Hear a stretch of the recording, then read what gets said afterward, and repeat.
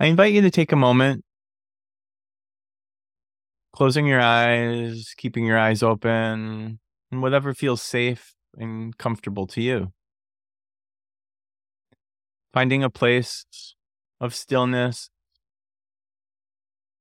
breathing in and breathing out. I invite you to contemplate the in-between. Breathing in the beginning, middle, and end. And breathing out again, a beginning, a middle, and an end. Letting yourself swim in the idea of the in-between.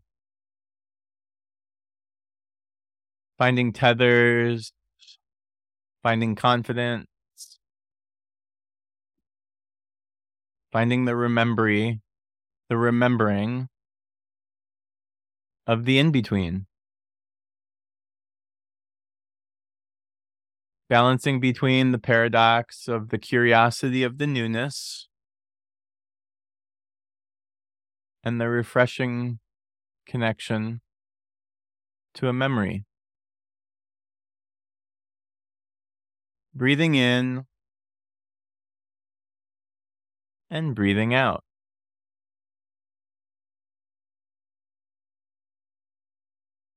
The middle, the beginning, and the end.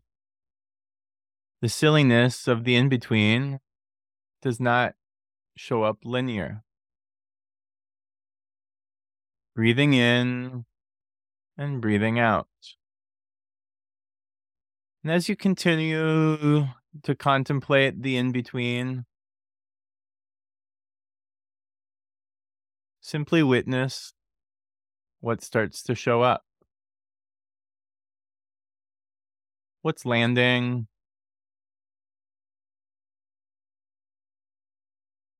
Breathing in and breathing out.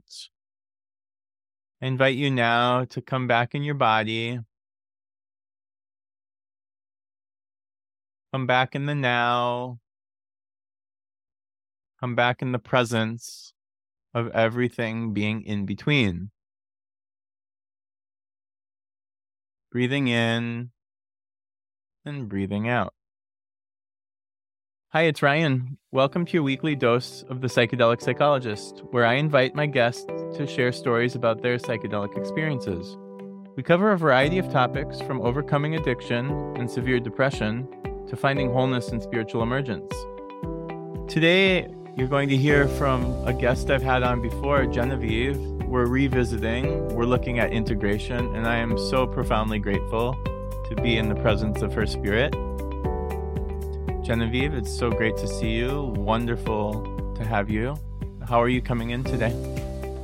Thank you. It's great to be here.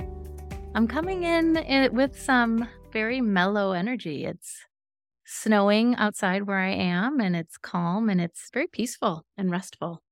I love it. Restful. When we were walking through the meditation, the in-between, what lands for you? How does that resonate with you? Because we have been integrating for almost 6 months now. Mm-hmm. I loved that. I loved that just visual imagery of that liminal space in between the tethers of a thing that we've been working on and something that I've been integrating. And it just kind of felt a little, truth be told, a little sloshy. I could just feel myself in the liminal in between and simultaneously being excited by the free floating, like you can kind of move among things in those liminal spaces, but then simultaneously grasping for the edges to create some boundary. And so I felt a little bit of both. Well, and that speaks volumes to you having done this now 6 months ago, and we've been processing a ton. Can you paint a picture to right now, the in-between that you're in? Yeah, sure. So I'm a lot more comfortable with this concept of liminal space being safe. So prior to the experience of working with psychedelics, and just again, to give some context, the desire was to work with the psychedelics as a way to reclaim some childhood things that had happened where I didn't feel surrounded by love and attention and acceptance and kind of those pure things that all children deserve to have. And so, core to some of the earlier experiences that I had, I always felt very anxious and afraid to move through the world in a lot of ways, but especially afraid to move through the world in a way that was in alignment with who I was and hearing my own voice. And so the concepts of liminal space and unknowing were terrifying prior to that experience, because even love and safety represented fear. And so really what I've noticed I've been working through as I've been writing, I'm definitely a writer and a journaler, getting ideas down to help really ground that liminal space so I didn't spiral out of control and not be able to integrate the work. But also I didn't want to cling to the work too strictly to strangle it. What I've been doing through my writing is softly creating space for myself to listen to myself and to listen to the voice that I heard during the psychedelic experience, because it was a very different voice of my soul than the one I had been listening to prior. And so what I've discovered is that the fear of being in the unknown was a fear that was laid upon me that wasn't actually mine. And so it was through the psychedelic experience in and of itself, and then the aftermath now of this integration, which is liminal, that I've gotten very comfortable and confident in the free-flowing, nonlinear, it's safe to actually not know what you're doing. So that's where I'm at. That means a lot to me. And let's go backwards, just like anything superliminal, is this idea, Genevieve, that safe in knowing nothing, safe in knowing what we don't know. How did you get there? And what are you trusting in that? The fact that we are uncertain in a way. For me, the fear always presented itself as a lack of confidence in my own abilities or a lack of confidence in me. Again, this is pre-psychedelic experience. And that's primarily because the internal voice that operated was a borrowed voice that wasn't mine, that was really just representative of fears that had been either taught to me or fears that I manufactured from feeling a chronic lack of safety in moving through the world. Or really also it was very much a disconnection from my voice. And so I don't think it was a misinterpretation of my spirit at the time to be afraid of how I was moving through the world, because I think in some ways the psychedelic experience taught me that it wasn't my voice that I was aligning to, and that is scary. So in a way, like the information was actually very profound and real and important. Right. Yeah, and you bring up a huge point that I want to touch upon, especially new to the world of psychedelics, is this idea of it could be very depersonalizing for someone. And so you're articulating something so important in harm reduction of integration, which is this idea that we need to have some concrete reconnection to self and some stabilization of who we are, because it can become super depersonalizing if we attach to the liminal empty void of, well, who am I? What did I just learn? Whose voice was that? Right. So what I'm becoming more and more reassured within what you're saying is that you're capable of kind of going between the two, knowing when you can kind of release and surrender and when you need to be grounded and concrete to who you are in this body. Absolutely. And there's such truth in that paradox that I've discovered in this 6 months of integration, which is I've gotten so much better because of my experience with myself during the psychedelic experience. I got clarity of my voice being my voice, because it felt like an intense homecoming. It felt like almost from the moment that I remembered starting the experience of just being fully in alignment and fully actually in my body, even though I was out of my body in some ways psychedelically.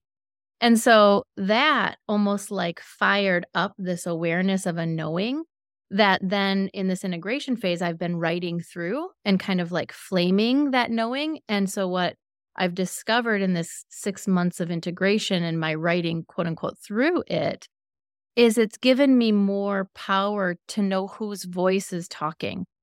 I do have the fear voice in me. We all do. Mine was, I think, way overshadowing. Oh, not overshadowing, maybe overshadowing my actual voice. And through the psychedelic experience, I realized like I'm way more trusting than my fears are. I'm way softer than my fears are. I'm way more compassionate than my fears are. And the more I started to kind of attune to that and then write through it very deliberately, very strategically, I think I've been through 2 journals at this point. It allows me to see who's talking. And then I can say, now I'm getting just so much better about when I'm in the immediacies of moments, when fears come up, where I feel that being in the middle of a liminal space and I'm afraid and I want to like tether to one side or the other just to cling to something. I'm reminded like, no, actually, remember, you're fully in control of this moment, even though you have no idea how it's mapping out. If you listen to this voice of intuition, if you listen to this voice of compassion, if you listen to this voice of who you know it to be fully you, then there's absolutely nothing to be afraid of.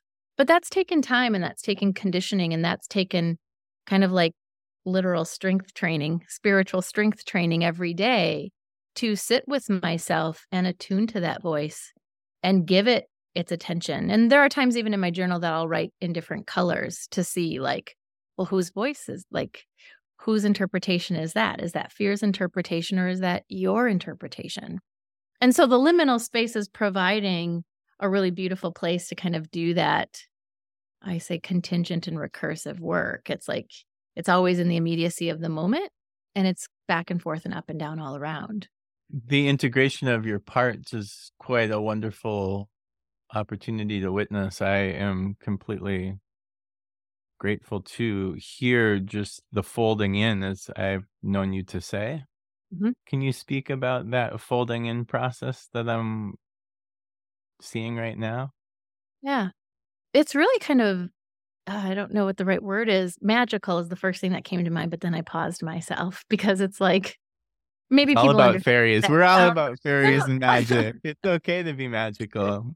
It's magical in that when I'm writing through something after I've, every day, it's not every single day, but most days I attend after the psychedelic session to sit with myself, even if it's 10 minutes, and just reflect on what I'm feeling or what I'm experiencing in my daily life and write about that, or even write about what I noticed and remember from the psychedelic experience, the things that came up to my consciousness to take a look at. And so when I would write all of that down, I would then I'd put it away and I'd close the journal. And then a couple weeks later, I would just, instead of writing again an entry for that day, I would just go back and reread what I wrote and then write in the margins of that. And so it was that folding over is almost like I wasn't writing anything new. I was just going back with a new set of eyes that had been integrating for another 2 to 3 months. And I went back to what I wrote about a month after the session. And I could even see my developing awareness of the self in just the immediacy after the psychedelic experience. And then when I'd come back several months later to my own writing, using a different colored pen, it was like a higher level of self interpreting that interpretation. And it would be really beautiful. It would bring tears to my eyes because it's like, I knew what I knew then when I was writing through it, but to know that in such a short amount of time, be it even a couple months, that I could come back with more evolved spiritual eyes of my full self, seeing my own writing, I could even then be more compassionate with myself, even that self that was writing a couple months, after the experience. And so it just keeps enlivening and producing compassion. That's and then remarkable. the more compassion, and then the more compassion I revisit myself with when I go back and reread my writing, the more insight opens up. It's like that's like the magical key. It's like compassion Yeah. itself. What a cleansing story you're telling of this idea of not being scared to go back and revisit and because so often as you're learning is, well, let's just do more and do it again. And here you are I love the idea of folding into it, folding over into it, expanding into it with compassion and insight, and not going, oh, I have to just take it almost for surface level, right? So there's a depth process that I am witnessing. Yeah.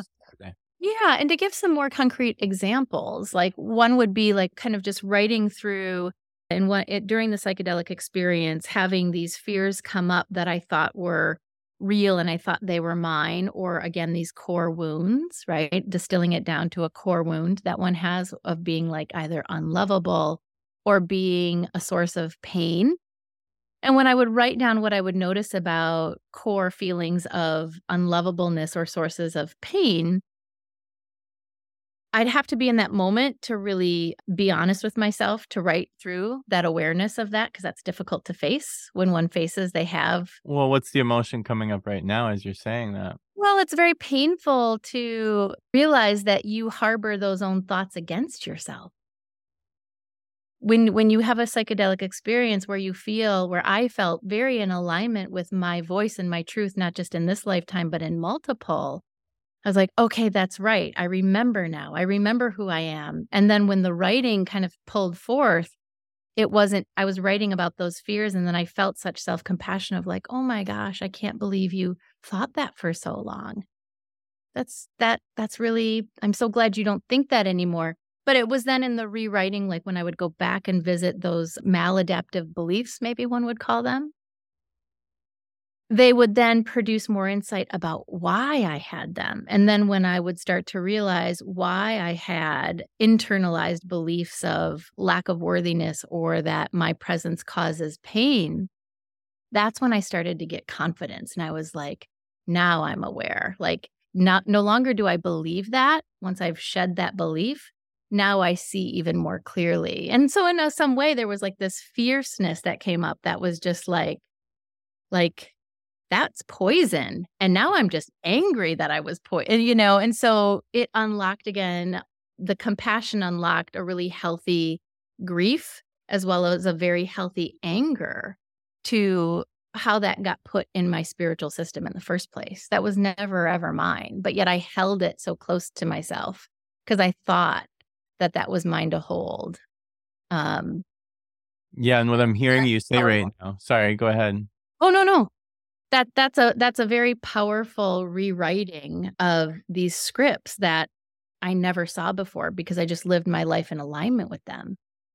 And the psychedelic experience allowed me to like be misaligned with these scripts that were very internally abusive, that again were never mine, but I didn't know that.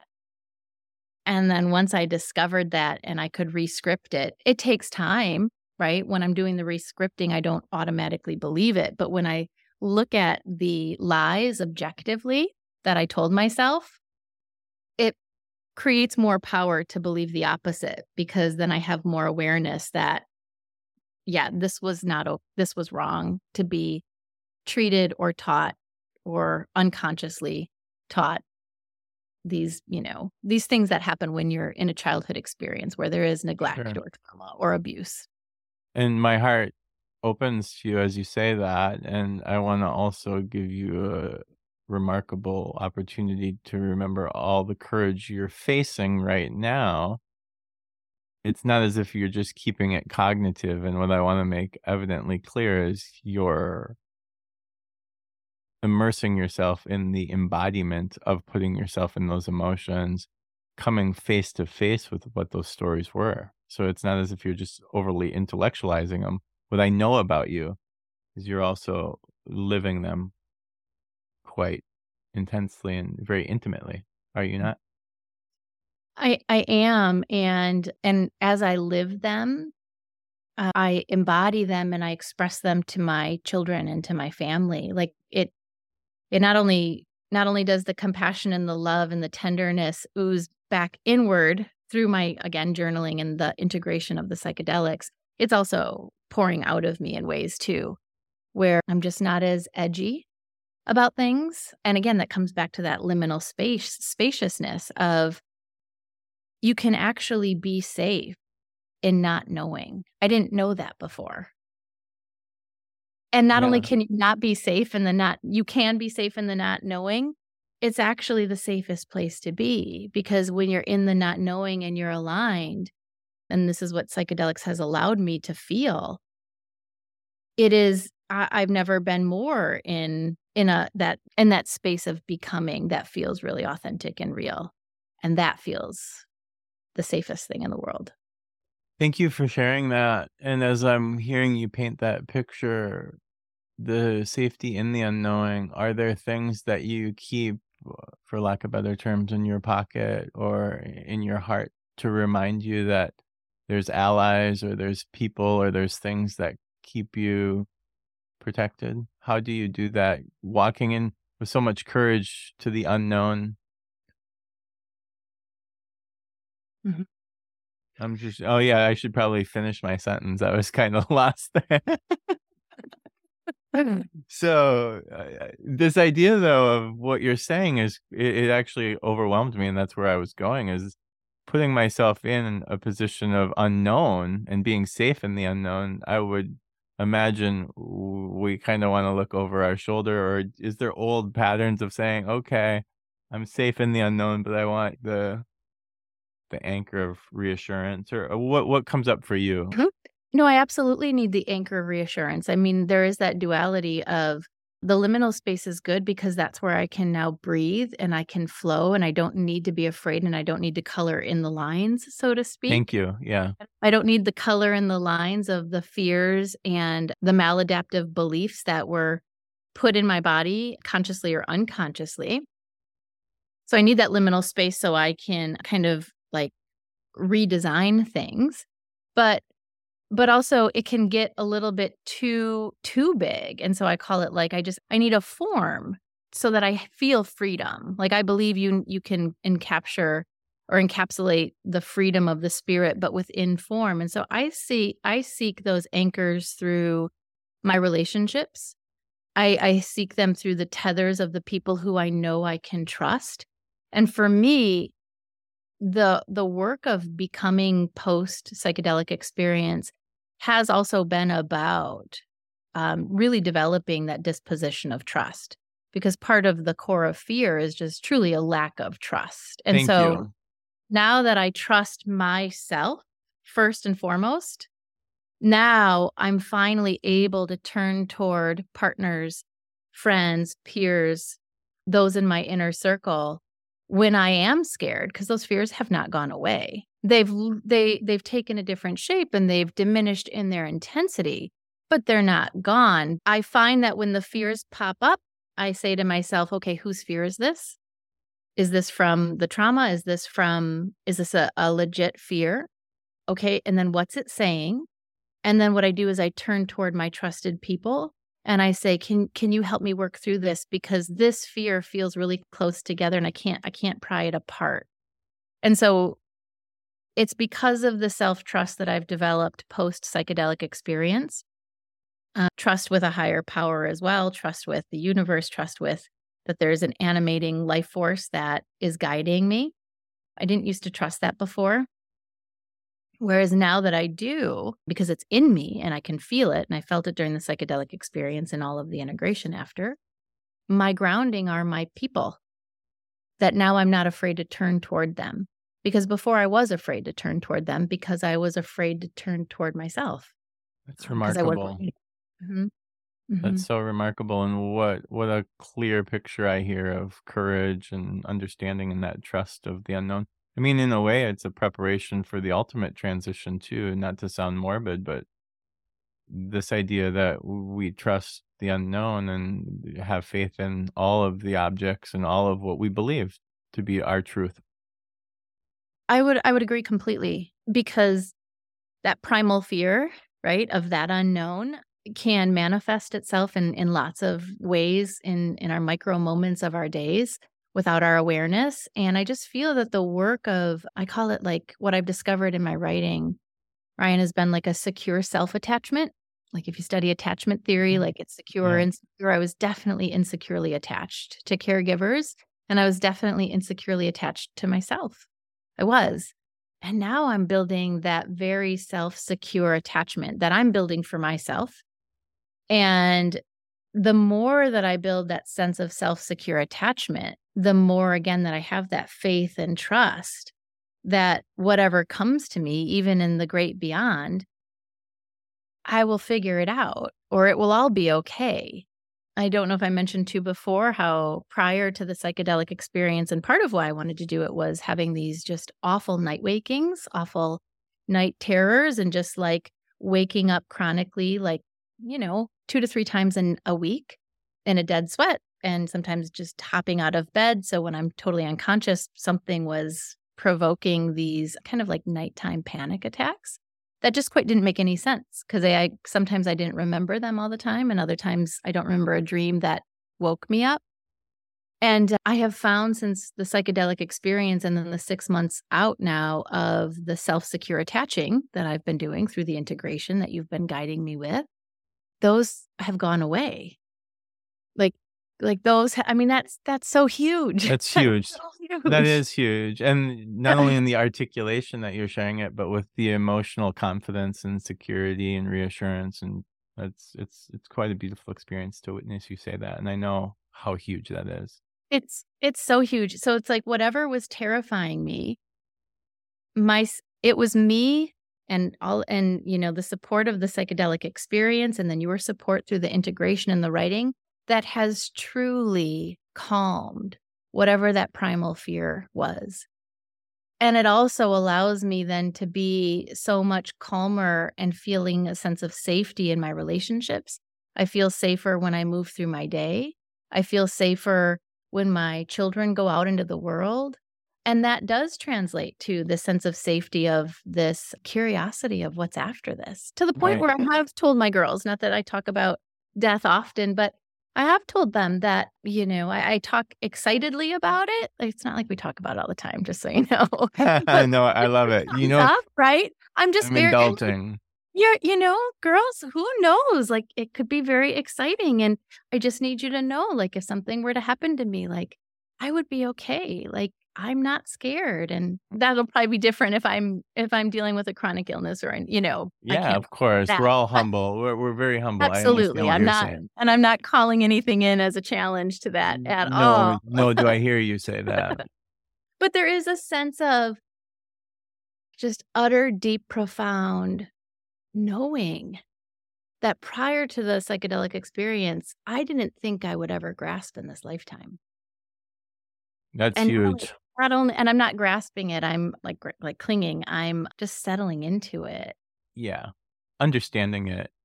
Mm-hmm. As you said, unfolding it, exploring it. And so knowing you, Genevieve, you initially came in thinking this potentially might be a one and done, and I wanted to taste it, test it, explore it. And now with the beautiful articulation you've provided and the emotional understanding you're gaining, what is the in-between feel like for you? What's on the psychedelic horizon for you?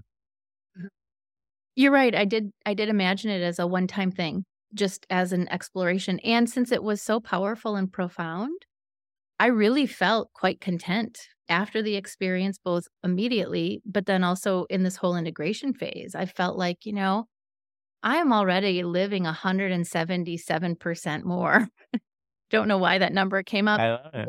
177% more than what I was pre-psychedelics. And part of me was like, you should be good in it. That should be enough. And part of me can also say that is enough. And then I'm also saying, yeah, but why not continue to get closer? Why not continue to get closer? There isn't, when we talk about the way I feel about love and compassion and kindness and all of the things that the psychedelic experience and this integration phase of it has produced, why stop? Why deny yourself from continuing to experience more of what brings you a sense of life and awe and beauty and self-reverence? And so I have a very special trip coming up in March to one of my most favorite lands that the very first time I visited changed everything in my life in terms of what I remembered when I went to this land. I felt like there was a memory there. And I'm going back to that same landscape in March. And so I'm really seriously contemplating doing a psychedelic experience right before I go to that land, and then maybe also right after when I get back as well. And feeling into that, you're going to listen to your intuition is what I'm hearing you say. You still haven't formulated it yet, and that's okay. No, and what I love about it is that there's no clinging to it. There's no I gotta do it. There's no I need to do it. There's absolutely no clinging. It's just I could, and I get to decide. And if I decided not to do it pre my trip or post my trip, the integration would still be producing really beautiful things. There's just no loss. There's just no loss. That's so remarkable. Wow. Tell me a little bit about how you're walking gently today. You're doing so much transformational work. Where are you seeing yourself be gentle today? Mm-hmm. Oh, I love that question. And before, I think when we discussed it, I had a concrete example of it about how I moved through like my work day with gentleness. But right now I'm really struck by it's a lot bigger than that. When you asked me that question the first time we spoke, it still felt very much like a practice that I was like, okay, today I will be gentle with myself when I open my email. Today I will be gentle with myself when I mess up as a parent and I lose my temper. Today I will be. Whereas now I'm like, I'm more free flowing with it. It's more expansive. And so just the posing of the question is such a really beautiful reminder of how far I've come in these last 6 months of like, no, I just am gentle now. It's just kind of part of how I move. And that's really beautiful to be made aware of. So I really appreciate the question. I know it doesn't answer your question. No, it totally does. It answers it in the fact that it's becoming graceful. It's not, like you said, so calculated. It's just in me. I notice I respond to my work emails more gently. I'm more gentle with people. Like my daughter this morning was very frustrated with me that I made her wear a winter coat because, it's -5 degrees out. How dare I make her wear a winter coat, right? And on her way to school, she didn't say goodbye to me when she left, which was huge. And I just was very gentle and I didn't say anything. I didn't yell. I just was very calm. And within about an hour, she texted me and apologized and said, I know you just want to keep me safe, Mom.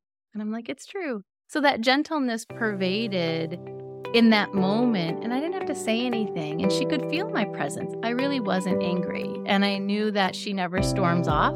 And so in her storming off, she must have been really angry and frustrated, but I just held the space, and I felt like that was an invisible form of gentleness that she knew that within the hour she could text me and just know that I was a safe person to come to say, I'm so sorry, Mom, I didn't say goodbye. And the expression of that vulnerability and transparency is so beautiful. Yeah, so that would be one concrete example. I love it. It's always good, though, in the liminal space to know that, right? To have the anchors. I bow to the work you're doing. I honor your spirit, and I am so grateful to be walking the path next to you. Thank you for sharing. Thank you. Thank you for all the questions, and thank you for holding the space.